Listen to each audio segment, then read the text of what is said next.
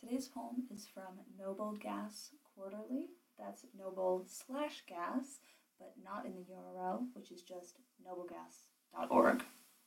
The poem is called As We Forgive by Rota. As we forgive. Our Father, who art in Atlantic City every night playing slot machines, playing at something. Our Father of the squandered unfortunes. Our Father of the elemental blue-collar platitudes. Our Father of Johnny Carson fame, biting his stubby nails with crowned teeth. Our Father, who art crossing the border into Indiana and staying overnight and voting red and eating cans of corn. Our Father, who art in Wildwood. Our Father, who art in West Virginia. Our Father, who art in Oaxaca. Our Father, who art in Philly building houses. Our Father, who art in Reno, is wretchedly overruled.